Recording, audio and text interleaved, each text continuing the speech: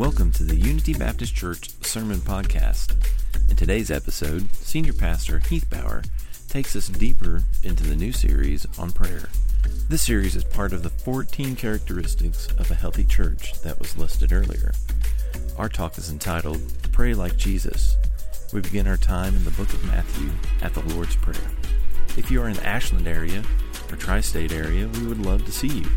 Stick around to the end and find out how you can connect to Unity Baptist Church.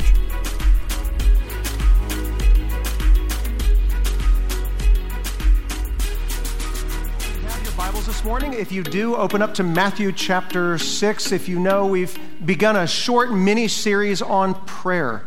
Last week we talked about the importance of prayer. We were opened up to James chapter 1. Today we're going to look at what a balanced prayer looks like, or how to pray like Jesus. We're going to do something very ambitious. We're going to try to look at the entirety of the Lord's Prayer in one sitting to kind of give us an overview as to what's healthy and balanced. And often we associate health with balance, don't we? If we're off balanced in something, that's not a good thing. You know, if you ever had lifted weights, that's not really me, but I had friends who used to, and they said you can always tell the guys who are unbalanced in the way that they lift weights because they look like Arnold Schwarzenegger with chicken legs. You seen that? The guys that skip leg day. And they look really strong because their primary concern is they just want to look good. They want to impress people with how they look. If they really cared about their overall health, however, they would work on their core and they would work on their legs. Quite honestly, I could use any of that right now. But it's healthy and balanced to work out the entirety of the body. Even when I was a little kid and I'd be watching TV and the Saturday morning commercials, for whatever reason, every other commercial was about breakfast cereal. And they were all touting that they were part of a balanced breakfast. So here I am eating my cornflakes and I'm looking up and they're saying it's part of a balanced breakfast, but it's not the balanced breakfast by itself. And I'm looking on the screen and I see, there's toast and there's jam and there's bacon and eggs and there's a glass of juice and a cup of milk and my cereal. And at that point I began to realize, I'm Arnold with chicken legs. I'm not eating healthy. And I should be, I need to be adding bacon, evidently, into my breakfast to balance it out. That I was living in an unhealthy way, but I didn't know that until I saw this advertisement on TV. In a very real sense, Matthew 6 is an advertisement to us that quite often as Christians we can pray, but we don't all pray in a balanced way. It's an unhealthy prayer. It's Arnold with chicken legs. You're not going to forget that, though, are you? We don't want Arnold with chicken legs kind of prayers. We want a healthy and balanced prayer. We don't want to get lopsided. So Jesus himself is going to teach us how to pray as we're supposed to. In Matthew 6, beginning in verse 5, he first gives us a warning, and he warns us not to pray in a certain way, and that's to pray hypocritically. So number one, he says, don't pray hypocritically, and he shows us two ways we do it hypocritically. One is we pray to be seen by men. We're only working the upper body at that point, okay? We pray to be seen by men. We just want to look good. Verse 5, he says, and when you pray, notice Jesus assumes that we all pray. When you pray, you must not be like the hypocrites, for they love to stand and they pray in the synagogues and at the street corners. What's their motive, though? That they might be seen of others. Truly, I say to you, they have received their reward. But when you pray, go to your room and shut the door and pray to your Father who is in secret. And your Father who is in secret will reward you. He's telling us that there is reward for praying. Prayer changes things. Prayer matters. Prayer is powerful. But he says here, just don't pray like those guys who they want to be seen publicly when they pray. Their private prayer life is nothing to speak of. But any chance they get to pray for Sunday school or up here up front, or they want to pray, but their heart motive, Jesus says, is to be seen of men. I want you to look at me and admire me and respect me for being a man of prayer. And all of a sudden we adopt a whole different prayer language. You ever notice that? Out at McDonald's where it's like, yeah, give me a burger, Big Mac, and fries, but we get to church and all of a sudden we have a whole different language. Our Father, we thank thee. And all of a sudden we're back in the 16th century in our language, and a lot of times we feel that social pressure that, well, you have to pray that way. You don't have to pray that way. Prayer is just talking to God. He says, don't pray hypocritically. Hypocrite, by the way, it literally means to speak out from under a mask. It means who I am is behind the scenes. You can't really see it. But when it comes time to pray publicly, I'm going to put a mask on, and I'm going to appear to be a different person than who I really am. Jesus says, don't pray like that. Now, is it wrong to pray publicly? You don't sound very convinced, okay? We just prayed publicly just a few minutes ago. I hope we had not sinned in doing so. No, Jesus prayed publicly. Peter prayed publicly. Paul prayed publicly. Daniel would throw open the windows, right, of his room, and he'd pray for his city. So praying publicly is not the sin. It's the heart attitude. If you do it to be seen by other people, you want to appear spiritual when you're not. That's when it's hypocrisy. He also says we don't want to pray thoughtlessly. He says, when you pray, do not heap up empty phrases as the Gentiles do. That's just another way of saying lost people, at that time non-Jews, people who don't know God. He says, for they think they'll be heard for their many words. As long as I have these long, flowery prayers, somehow that makes a bigger impact to God. He says, don't be like them, for your Father already knows what you need before you ask him. So Jesus assumes we pray again, when you pray, but he says when you don't heap up a bunch of empty phrases. So it's not about praying a lot of things. It's about praying with the right heart attitude, that we're communing, we're speaking directly with God. He says, but when you pray, don't heap up together a bunch of empty phrases. This is a word that means a man who stammers. He just kind of says the same things. Okay? And we just kind of say the same things over and over again sometimes when we pray. Have you ever done that? Oh, I know you have. So have I. I mean, sometimes if we're not careful, it's time to pray for the meal, and so do? We reach down to the back of our brain and we pull out the pray for the meal prayer. Our Father, we thank thee, and bless the hands, and the hands that made it, and amen. Okay, pass the mashed potatoes. And we're just on to what we really wanted to do, but we didn't really engage with that prayer. Our thought wasn't we're talking to God. It's time to pray, so we recite this little Christian mantra. And so we have our meal mantra, and we have our pray for the Lord's Supper mantra, and we have our, close out something in prayer, Sunday school and prayer mantra, and we can just chant these things like the Gentiles do. Okay, those who don't know God. And we've seen that firsthand. There was a period of time when we were serving in China that we would be among the Tibetans, and we would go visit Tibetan Buddhist monasteries and temples, and we would see the Tibetan Buddhists praying. Now, we didn't speak a lot of Tibetan, okay? We spoke Chinese. We didn't speak a lot of Tibetan. We knew how to say like hello and thank you, and that's about it. But even just listening to these Tibetan Buddhist monks when they would pray, and they'd sit here and they would just chant these mantras over and over again, pretty soon you identify a rhythm and a pattern. And that what they were doing is they were chanting these, literally they were mantras. They were just these things that they were chanting to earn merit, to earn favor. Or sometimes these other people, they would go into the temple and they would pray to certain lamas and spirits and deities, and in hopes of gaining something from that, because each being in the temple could offer you something else. This one offered health. This one offered wealth. And so we would go and we would offer up these mantras. And you just keep chanting these mantras over and over. Sometimes Christians can even do that if we're not careful. That's why Jesus says in verse 9, he says, pray like this. He doesn't say pray this. And sometimes, do Christians get confused and we think that we're supposed to pray the Lord's Prayer verbatim? Yeah, we do. And I'm not trying to, bash on our Catholic friends, but a lot of times it's understood in Catholic circles that Jesus said, pray this rather than pray like this. Is there a difference? There is. Because, have you ever seen a rosary bead? You got all these little beads. Those are Hail Mary prayers. And then the big beads, those are the Our Father prayers. And so after you get done hailing Mary several times, you'd jump into an Our Father. Our Father, our heart in heaven, hallowed be thy name. Thy kingdom come, thy will be done on earth as in heaven. And daily bread. And then you just go through. And pretty soon they're just clicking off beads, and they're just chanting these prayers, hoping that they'll be heard. By the way, do you know the exact same thing happens amongst Tibetan Buddhists? They have those same kind of prayer beads, and they do the exact same thing, just with a different mantra. The Bible's saying we don't earn something with God just because our prayers are long or because we keep uttering these thoughtless, heartless prayers. We're supposed to think about what we're praying when we pray. It's a pattern. It's not a prayer. It's a pattern to follow. If he didn't give us a pattern, by the way, our prayers probably wouldn't be terribly healthy. Our prayers would probably look like a child's Christmas list. You ever do Christmas lists with your kids? You kind of want to know what they want for Christmas, and so they give you a list, or maybe you didn't even have to ask for it. You're like Ralphie on A Christmas Story, and he's given that list whether you want it or not. Christmas lists, do those really extol the virtues of mom and dad? When you get a Christmas list, does it usually begin with, "Oh, Mother and Father, thank you for all that you've already done for me. I'm so deeply grateful for the loving care and instruction and folding my clothes and putting them away every week, and I have everything that I need. Thank you for giving me all these clothes."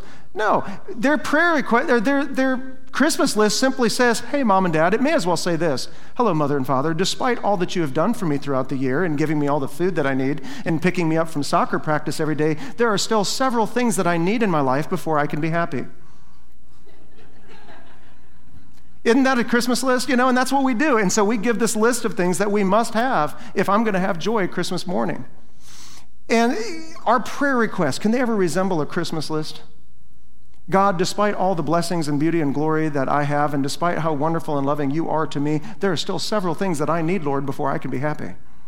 And that can be what our prayers look like. And so Jesus says, pray like this. I want you to pray in a healthy and balanced way. And so Jesus is going to give us an example to follow. By the way, what we pray for and how we pray, it's very revelatory as to what's on the inside. Jesus says in Luke 6:45, he says, out of the abundance of the heart, the mouth speaks.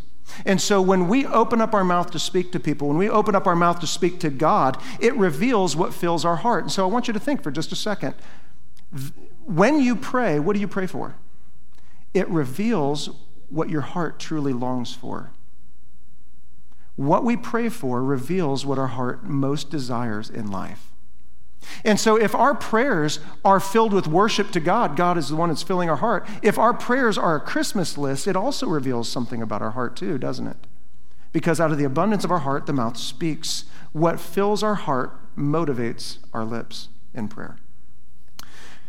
So number 3, this is why we worship God in prayer. Jesus now is actually getting into the prayer portion of how to pray. Pray like this, in this manner. Here's kind of a rough outline. Here's what a healthy, balanced prayer looks like. Not just the bowl of cereal, but the toast and the jam and the bacon and the eggs and the cup of juice, all of it. This is what the balanced prayer looks like. And it begins with worshiping God in prayer. How does he begin?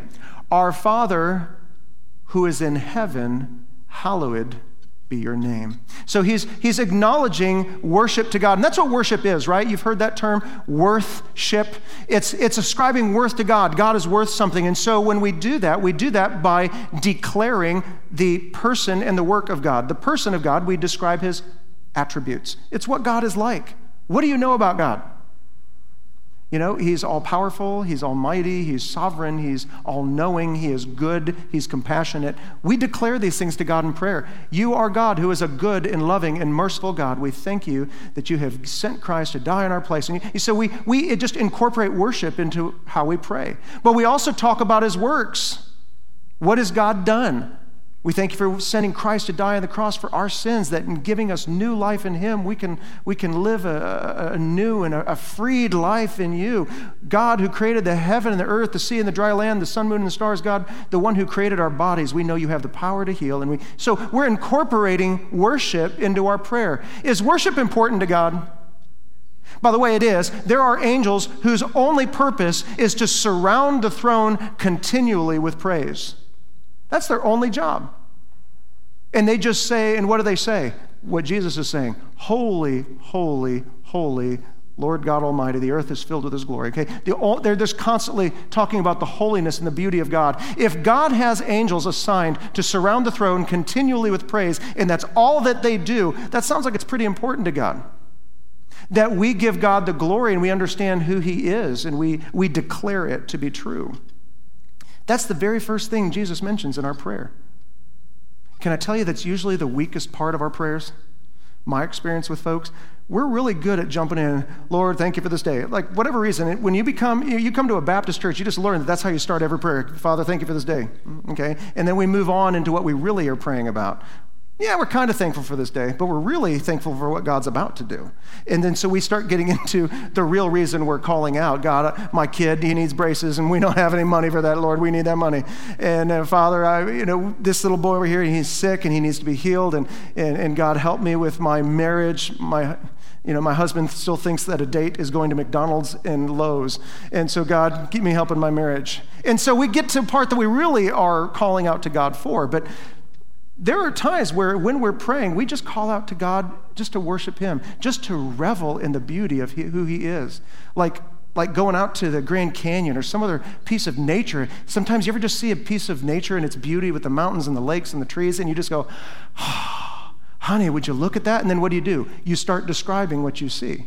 Would you look at that tree over there? Would you look at that mountain and the snow caps? Oh, look how it just... the reflection in the water, and look at that sunset. It's the orange and the purple hues and all these things, and you're describing what you see. What are you doing? You're adoring this. You're reveling in the beauty of this. That's what we're doing with God. We're reveling in the beauty of God. Would you look at God for his compassion? Would you look at God for his might? Would you look at God for his mercy, not giving me the punishment I deserve? And we just revel in the beauty of what we see with God. It's why we exist. If you've ever heard of something called the Westminster Shorter Catechism, hello, that's a mouthful. A catechism, by the way, is a Q&A way of teaching children doctrine or others. And the very first thing that they mention is, what is the chief end of man? It's to glorify God and enjoy him forever. And that's the primary purpose of why we exist, is to glorify God. We live for his glory. And we do that through worship. If we're not worshiping, we've missed and failed at the most fundamental reason that we exist, and that's to return glory to God. We were made in his image so that we would reflect who God is. Psalm 148 says, praise the Lord from the heavens, praise him in the heights, praise him, he says, all the angels and the sun and the moon and the stars and everything that has breath, praise the Lord. Everything that God made is meant to offer up praise to God. Remember when Jesus' disciples were worshiping and praising Jesus, and the Pharisees didn't much like that, and they're telling Jesus, hey, why don't you tell your disciples to stop worshiping you and praising you? And Jesus said in Luke 19:40, he says, if they're silent, the very stones will cry out. Like Psalm 19:1, the heavens are going to declare the glory of God. You see all the beauty of nature. It's going to say something great about God. You can't stop the praise of who God is. But we do have the privilege of being able to enter into that and to worship God. It's why we're here. And by the way, you better get used to it, because we're going to do that for all eternity. Number 4, we submit to God when we pray. He says, your kingdom come, your will be done on earth as it is in heaven. How is God's will carried out in heaven? What does that look like? It's immediate and it's full. And it's every time. It's perfect, flawless obedience. The prayer here is, God, I want you to be obeyed right here in my heart and life and on earth, just as it is in heaven. This is a prayer of submission to God. That I want God to bend me and to shape me and to form me. Let that kingdom begin with me. Don't let me be like some of these other religions that use prayer as a tool to try to manipulate and to control God. But they can do that. I don't know if you realize that or not, but prayer in non-Christian religions, they're not prayers of worship. You don't love your God. You don't worship your God. You might fear him, but you try to placate him, or you try to manipulate or control him to get things that you want to do. We don't try to manipulate and to control God. Instead, when we pray, we say, your kingdom come, your will be done on earth as it is in heaven. That's how we pray. We want God's will to be done. I don't want God to change his mind to do what I want. I want God through prayer to change my heart to make me sing in harmony with the perfect will of God. By the way, that's the only way you're going to get your prayers answered. If you can line up your will with the Father, and then you start praying for the right things. Like we mentioned last week, James says that we ask amiss, we ask wrongly, that we can consume these prayer requests on our own lust. He says, you have none, you ask not. So we don't want to ask wrongly. We want to ask prayer requests that are in accordance with God's will so that he answers those requests. So we pray, your kingdom come, your kingdom where you rule, God, may that come. And by the way, every believer is a place where God rules. His kingdom isn't here yet. His physical, earthly, millennial kingdom is not here yet. But God already rules in certain places, doesn't he? He rules in your hearts. He rules in your homes. That's how you can tell, by the way, true Christians from phony Christians. Phony Christians, they come to church because they want something from a deity. They want to use God for something. They want to use the church for something. But true Christians show a humble reverence and submission to God. We submit to him. If you look at that, Ephesians, and by the way, that translates into submitting to others too. Ephesians 5:21 talks about how believers, we submit to one another. We willingly line ourselves up under other people and we put their needs before our own. By the way, Philippians 2, that was the mind that was in Christ Jesus, who didn't come to be served, but to serve and to give his life as a ransom for many. We serve one another. We submit to one another. Christian children on any given day are submissive to their parents. Ephesians 6:1, children, obey your parents in the Lord, for this is right. Godly children submit to their parents. And a lot of us think, well, maybe in old-timey Disney movies, maybe on Father Knows Best, but not in my house. Did you know that one of the signs of the end times is that children won't be obedient to parents? A lot of times in modern TV, we portray it like as if children, we just expect them to be disobedient. That's not the case. One of the evidences, the Bible says, in the last days, men shall be lovers of themselves and boasters, and then it says disobedient to parents. The idea is if you're truly a Christian and a child at home, you are submissive to mom and dad. It's one of the evidences that you're a true child of God, is that we have a submissive heart. Because I submit to God, I submit to those that God tells me to submit to. It's a fruit of the Spirit called meekness. It's a willingness to line up under authority that God tells me to. And so, not going to go here long, but it says, wives, submit to your own husbands. Not to all men, but to your husbands. Again, that's from the Greek middle voice. It means it comes from you. It's not the husband's job to make you submit. It's a gift you give to allow him to lead. Husbands, men or even women, you're in the workplace. We submit to our bosses. The Bible tells us that we need to submit to our government. Does government come from God? It does. Even the difficult ones. Yeah, sometimes God wants a difficult leader in our life because he knows that we need to suffer a little bit. And so God asks us to be submissive to our governments. That's why as Christians, even if you disagree with any particular administration, Christians shouldn't be one of those who are completely rejecting all authority and saying, I hate it, not my president, not this, not that, and we're just volatile and incendiary in our comments online. We can disagree with moral issues, but we must still be respectful of the office because that comes from God. Romans 13:1 talks about all authority comes from God and the powers that be exist there because they were ordained by God. Whatever reason, God has them there as a leader at that time for us. And so we line up under those leaders. The Bible even talks about being submissive to your leaders within the church. Christians, true Christians, because we submit to God, we submit to others. And in our prayer, we demonstrate that submissive spirit to God first. And we say, God, your kingdom come, your will be done. It almost sounds like a prayer that Jesus prayed right before he went to the cross. You guys remember that prayer? Father, if it be possible, let this cup pass from me. What's that cup he's talking about? He's talking about the Lord's Supper cup here? No, he's not. He's talking about the cup of God's wrath. A cup in the Old Testament often pictured God's wrath against sin. And he would talk about God making men drink from the cup of the wrath of God. Jeremiah 25:15 and many other passages, they talk like that. It's why, also, by the way, why the final judgment in Revelation is described as a bowl. God takes the bowl that you've been filling the cup with, and God takes that bowl, and he is going to empty his wrath out on man. So Jesus, not looking forward to the wrath of God on the cross, says, if it's possible, let this cup pass from me. I'm not looking forward to being separated from God and taking the sins of all men on myself. But what does Jesus finish his prayer saying? Nevertheless, even if I don't like it, God, I submit to the Father, not as I will, but as you will. Did you notice that Jesus is submissive to the Father? Now, wait a minute. Didn't you say Jesus is God? Is Jesus God? Thank you. Okay, got that one right. Jesus is God, but yet Jesus is submissive to the Father. Does that make Jesus inferior to God?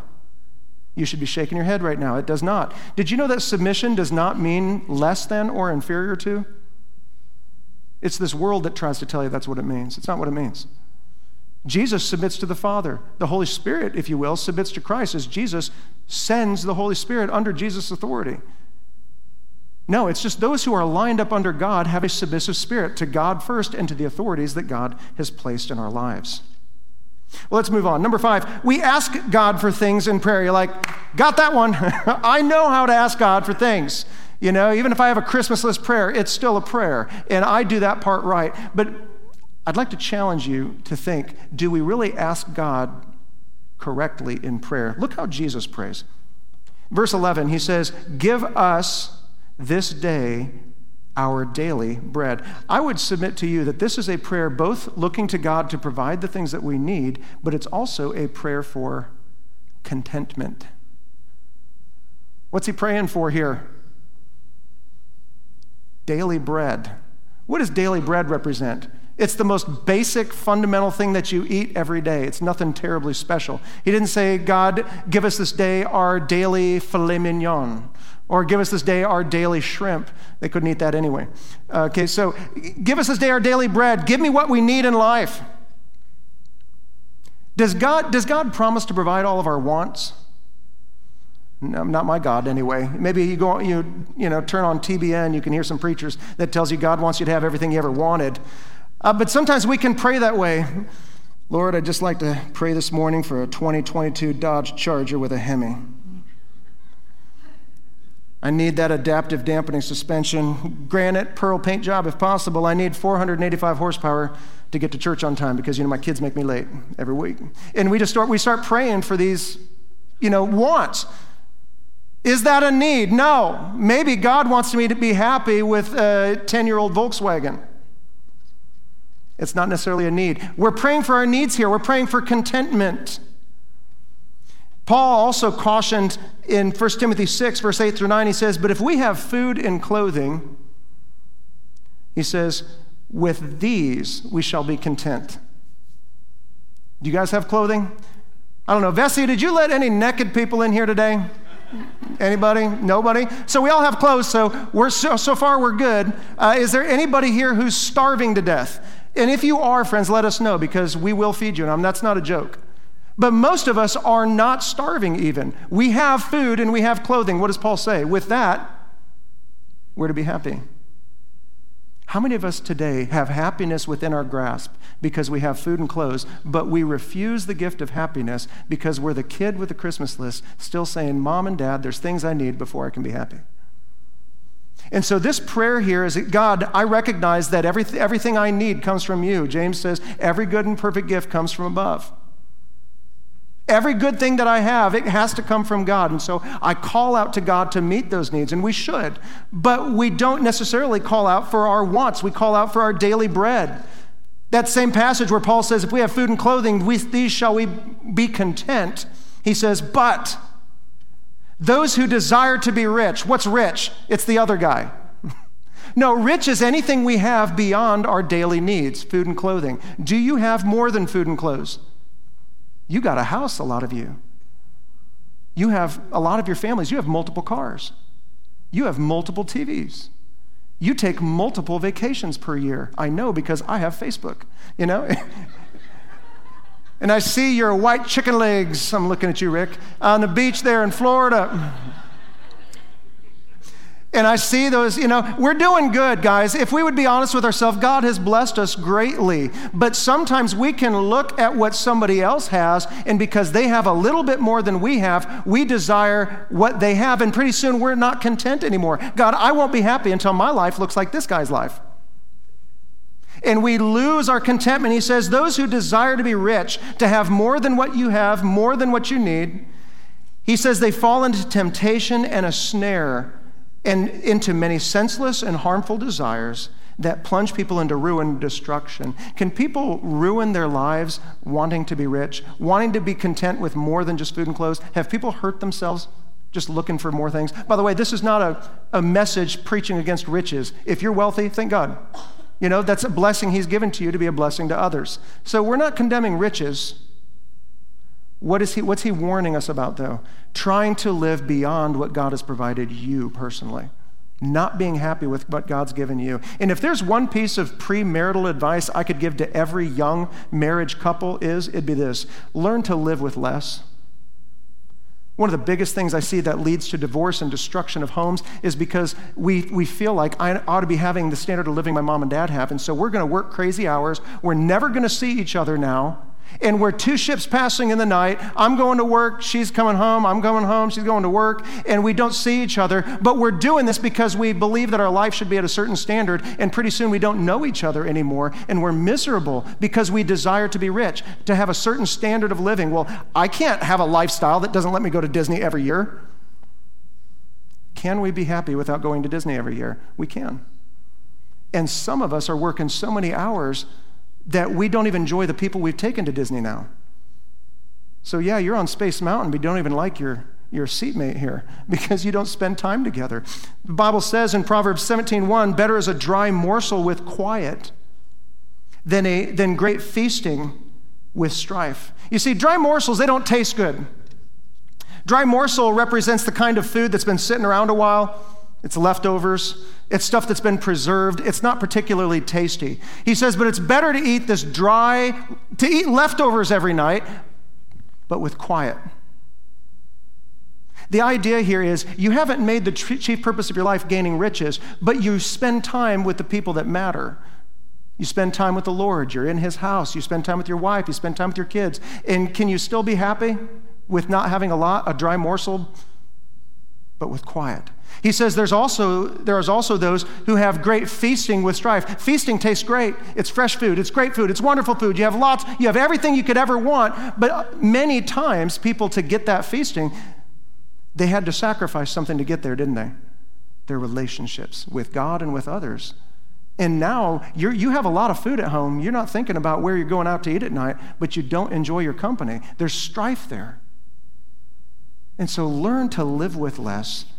You know, it's like Scrooge and Cratchit. Which would you choose to be? Scrooge had all the things in the world, but he had no one to share it with. He didn't love anybody. But then you had Bob Cratchit, who had dry morsels. He doesn't have a whole lot to show for himself, but he goes home and he's smiling and he's happy, and that makes Scrooge mad. What have you to make merry about? But I think there's a lot of people, we're trying to attain to a Scrooge lifestyle, but we want a Cratchit outcome. I want everything Scrooge had, but I also want everything Cratchit had. And sometimes God makes us choose. So be content. Now, when we pray, he says, give us this day our daily bread. The idea is that we're praying for the needs of all of us, not just give me this day my daily bread, but us an hour. And so that implies that within prayer, there's intercession also taking place. I don't just want God to meet my needs. I want him to meet your needs and your needs and your needs and your needs, and I'm willing to pray to God for you. Paul taught Timothy, 1 Timothy 2, verse 1, he says, first of all, I urge that supplications, what's a supplication? We're asking God to supply my needs. Prayers, intercessions, that's where we intercede. We go on behalf of somebody else to God and we ask them to meet their needs. And he says, and I ask that those and thanksgivings be made for all people, for kings who are in high positions, that's politicians. Pray for them. That we may live peaceful and quiet lives, godly and dignified in every way. So we don't just pray for ourselves, we pray for one another. Well, let's move on. We got a little bit of ground to cover here and very little time. Number 6, we confess to God in prayers. He says, forgive us our debts as we have forgiven our debtors. When we confess something to God, it means to agree with God. God says something is sin, and I don't try to excuse it away and say, well, that's not how we live today. In modern society, we've kind of learned that such and such. It means when God says something, we read it plainly. We go, okay, God, that's what sin is. I agree with you. If that's in my life, I agree. It shouldn't be there. We've confessed with God. So we are ask God to forgive us our debts as we have forgiven our debtors. We're allowing God to probe our heart deeply to look for things that don't belong there. Like Psalm 139:23 says, search me, O God, and know my heart. Try me and know my thoughts and see if there's any grievous way in me. Is there anything in my life that grieves the heart of God? Do you know that our sin actually makes God feel a certain way? The Bible tells us not to grieve the Holy Spirit of God that is within us. that there's something holy living within us. And when we do sinful things, we live in a sinful way, it grieves the very Spirit of God. He says, look if there's any grievous way in me. He asks God, there's several terms he uses here: search, know, try, see. But I'm just going to look at the one here. He says, search my heart. This is a word that means to explore, okay? Think Indiana Jones, machete. He's hacking his way through a jungle. He's looking for something that's buried deep. And he makes his way to some old, cave or some old temple or some ruin. And he digs his way deep into there, and he finds some lost and forgotten thing. That's the idea here. He's saying, God, search my heart. Hack through with your machete the weeds of my life that are covering the sinful things I'm doing. Go all the way into the inner sanctum, into that old ruin, into that temple where I've buried certain things, God. Search it out, find it, and like Indiana Jones, bring it out so that I can see that it's there, so I can confess and forsake it. God, forgive me. That's what we do when we pray. Forgive us our debts. He says the term debt because often when the Bible talks about us being forgiven by God, he sees it as a debt that we owe to God. When we do something wrong against God, God sees it as a debt. I mean, even think about the terms that we use for salvation. We talk about Jesus paying the price for our sins, right? We use terms like redeemed. What does redeemed mean? It literally means to buy back, to purchase from the slave market of sin, and then he sets us free to serve him. That's what redeem means. 1 Corinthians chapter 6, it talks about we have been bought with a price. Even Jesus, his last words on the cross, what was it? Tetelestai, it is finished. The word that you'd write down at the bottom of a receipt saying it's paid in full. God sees our sin as a debt that is owed to God. And when it's against an infinite God, it's an infinite debt. That means only God can pay down his own debt, not us. That's why our good works can't save us. So he asked God to forgive him his debts. We look at our sins, we look at our life, and we try to make sure it's clean before God. And we say, forgive us our debts, but he doesn't stop there. What does he say? As we forgive our debtors. When we pray asking God to confess our sins, it should also be a time where we look at others and say, are there people who owe me? People who have hurt me? People who have wronged me that I'm holding in a prison of my own creation because of the ways that they've sinned against me? They owe me a debt. He says, forgive us as we have forgiven our debtors.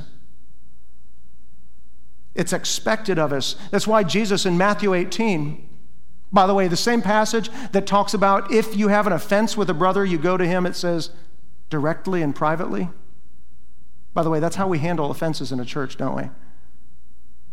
We don't go to our deacons. Now, I know that sometimes some churches have done that, but friends, there's nowhere in the Bible you're going to find where it tells you, if you have a problem in the church, go to your deacon and let him have it.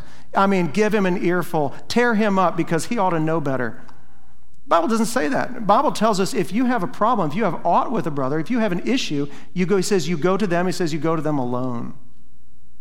Galatians 6 would go further. It'd say you do it with a spirit of meekness and fear. You go to them asking questions. You don't make accusations. You do it with love. But you go to them privately. And in the context of Matthew 18, that very passage, he gives us a story about forgiving others. Matthew 18, he says, therefore, and by the way, verse 23, in case you're following along, he says, therefore, the kingdom of heaven, by the way, the kingdom of heaven is anywhere Christ rules. In other words, these are rules for believers. This is how true believers really live. The kingdom of heaven can be compared to a king who wished to settle accounts with his servants. And he began to settle, and one was brought to him who owed him 10,000 talents. Now, that doesn't mean much to you until you figure out what a talent is. A single talent is 6,000 days' wages. Carry the two. I mean, that's a lot of money, right? That's more than I make. Okay, so 6,000 days' wages is one talent. How much is 10,000 talents? 6 million days' wages. But truthfully, the text communicates more than that, because when the Bible uses 10,000 as a general term and not a specific number, it just means an incalculable amount. It's more than this. And so this man owes this king this amount of money. And it says, and since he could not pay, his master ordered him to be sold with his wife and children and all that he had, and payment be made. And by the way, that's just. The Bible says, Romans 6:23, the wages, what we have earned for our sin, is death, separation from God forever.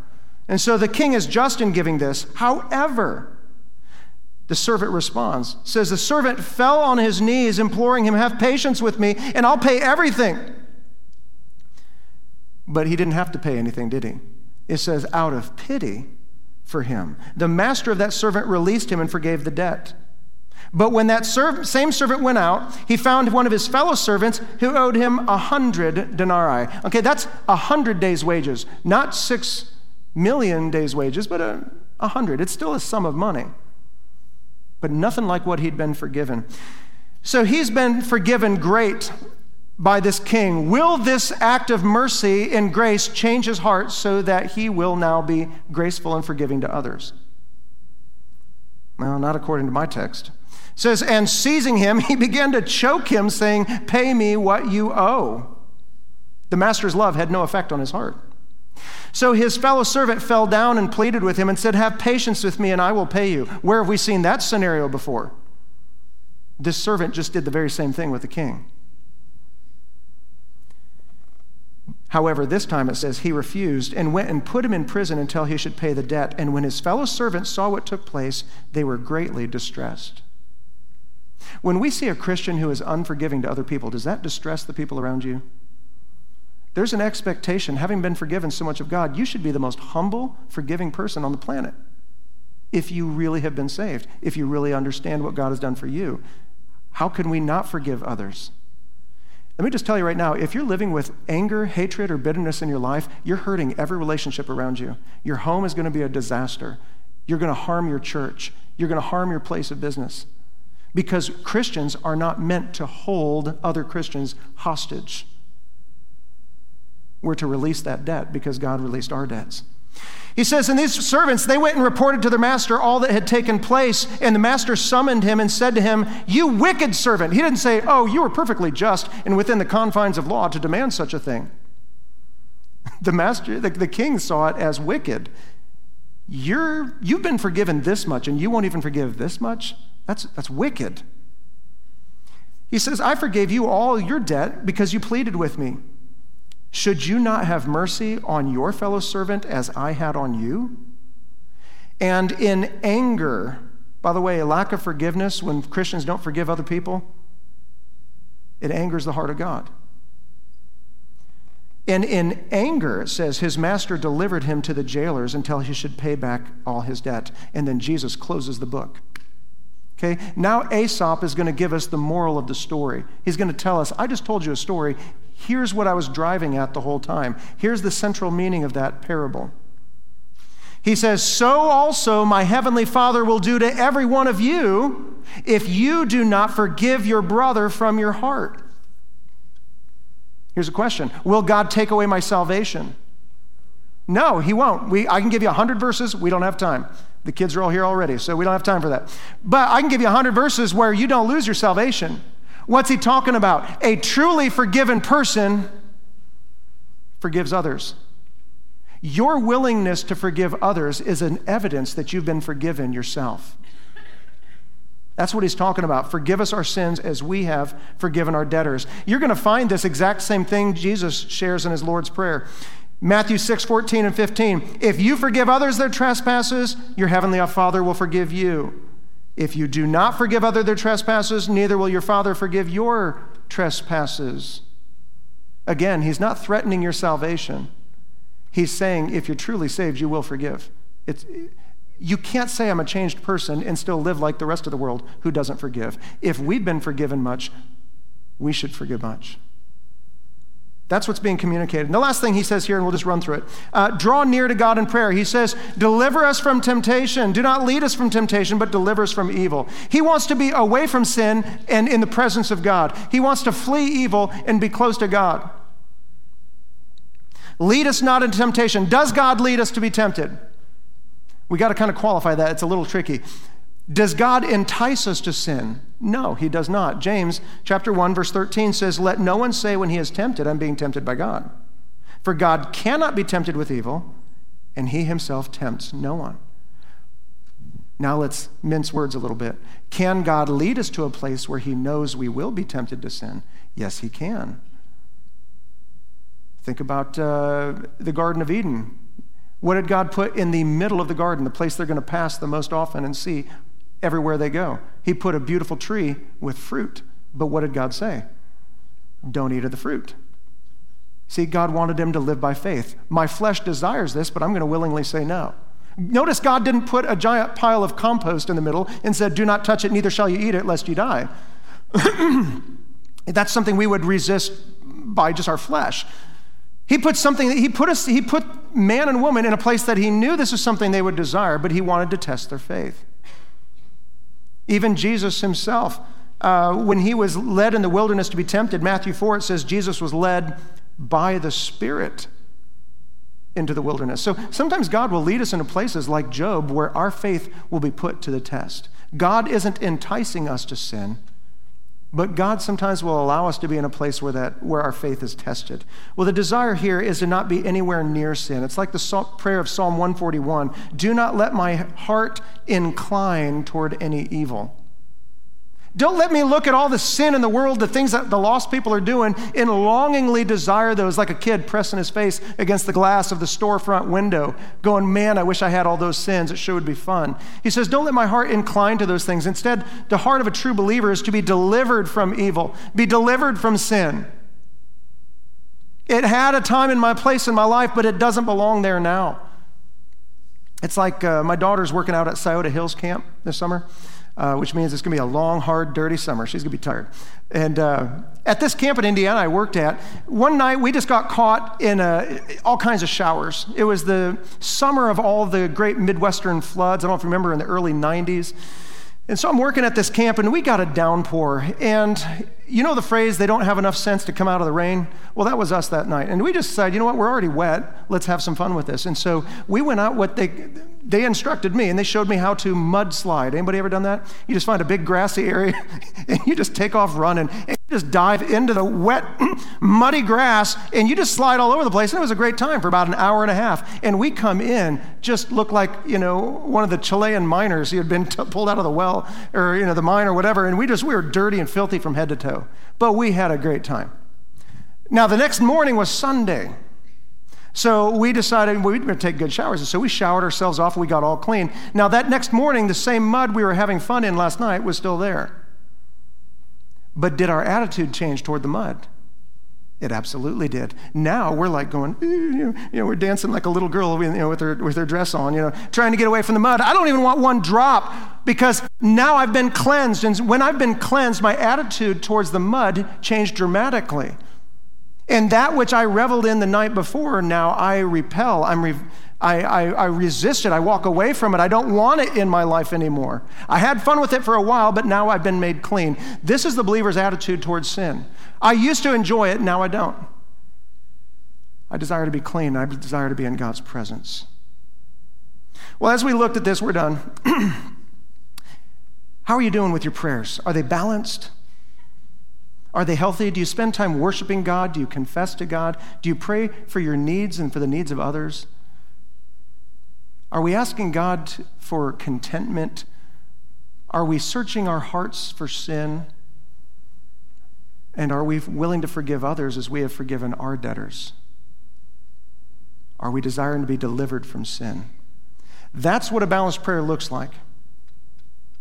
And so let's go out from this place and let's commit ourselves to not just praying, dear Lord, thank you for this day, thank you for this food, and the hands that are blessed, and the blessed hands of it. Let's not pray like that anymore. Let's talk real to God. Let's be authentic with him, can't we? And let's pray like Jesus. Our Father, this morning as we finish up this message, just on what a healthy and balanced prayer looks like, God, break our hearts, that we would see how we pray and to make sure that the way that we pray, what we pray for, to who we pray for, God, that it would be healthy, that we would not be a hypocrite speaking out from under a mask, that we wouldn't just recite these Christian mantras and prayers because it's the right time, that we would not be prayed to be seen by others. Lord, that you would be pleased with the prayers that we offer, that they're prayers of thanksgiving and prayers of worship, prayers showing our utter dependency on you, prayers of forgiveness, prayers where we contemplate those who have hurt us and we forgive them. God, be pleased with us in how we live, how we pray. We ask all this in Christ's name. Amen. Thank you for spending time with us today. If you would like to make a decision to ask Christ into your heart, click on the link in the show notes and we will be able to help you find your way to Jesus. If you enjoyed today's message, give our podcast channel some love by liking and subscribing to it. And as promised, if you would like more information about Unity, you can connect with us at unitybaptistashland.com or on Facebook at UBC Ashland. Thank you for spending the day with us. We hope that you have a blessed day.